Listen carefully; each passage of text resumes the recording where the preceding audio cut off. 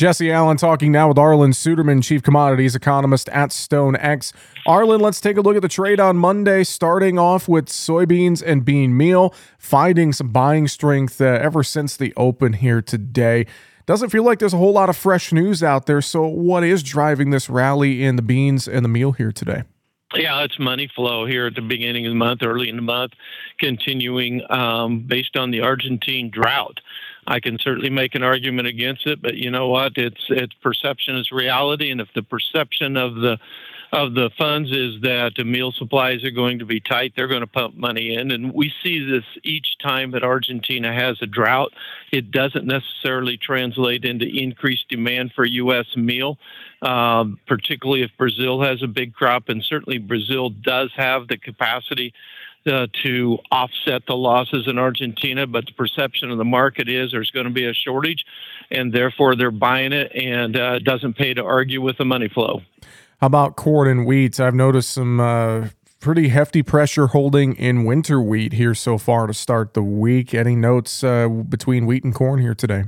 Well, wheat is the driver here, and it started selling off overnight. Expectations that we're going to see an extension of the grain initiative allows Ukraine to ship, and so that put pressure on the wheat market. It broke through key chart support, and the momentum traders just kind of piled on with double-digit losses. That's pulled corn under. I think corn would be positive because of the Argentine drought, if not for that. And so wheat is the weak leg here of the grain and oilseed complex. Over in the protein sector, feeder cattle are the upside leaders here as we work through midday Monday. What are we seeing there? Is that more continued positive money flow into cattle today? It certainly is, and with positive stock markets, that's providing support. But when we look at the cash market for the cattle market, it's very positive. It has the cattlemen bowled up again, if you will. Cash cattle last week, $1 higher, mostly 2 to 3 on a dress basis in the north.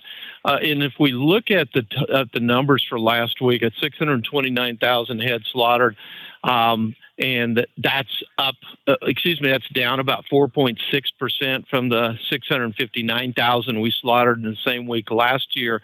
And if we look at total cumulative slaughter since the first of the year, it's down 2.6% versus the previous year. Cumulative beef production is down 4.5%, and that's at least 2 points smaller than what the industry had expected in the first quarter of the year.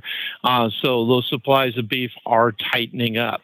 Arlan, as well, real quick, I know we'll probably talk more about this here throughout the week, but the March World Agricultural Supply and Demand Estimates coming up on Wednesday. Do we feel like the trade may be pricing in some of the expected moves in the report here throughout the markets, possibly today and into Tuesday as well? Well, certainly so. And the biggest change that's expected by the trade is a reduction in Argentine production estimates, going down about 3.5 million metric tons for corn.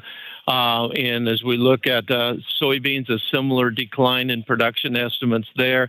And that's what we're seen in the markets, with particularly for soybeans. Corn not so much, as I said. Wheat's pulling corn lower, but outside of that, not a big change. Maybe a little bit more of a reduction in U.S. corn exports because of the sluggish export pace at this point, but other than that, no significant changes. And once again, that is Market Analysis with Arlan Suderman, Chief Commodities Economist at StoneX. Coming up this afternoon on Market Talk, busy show for you on this Monday.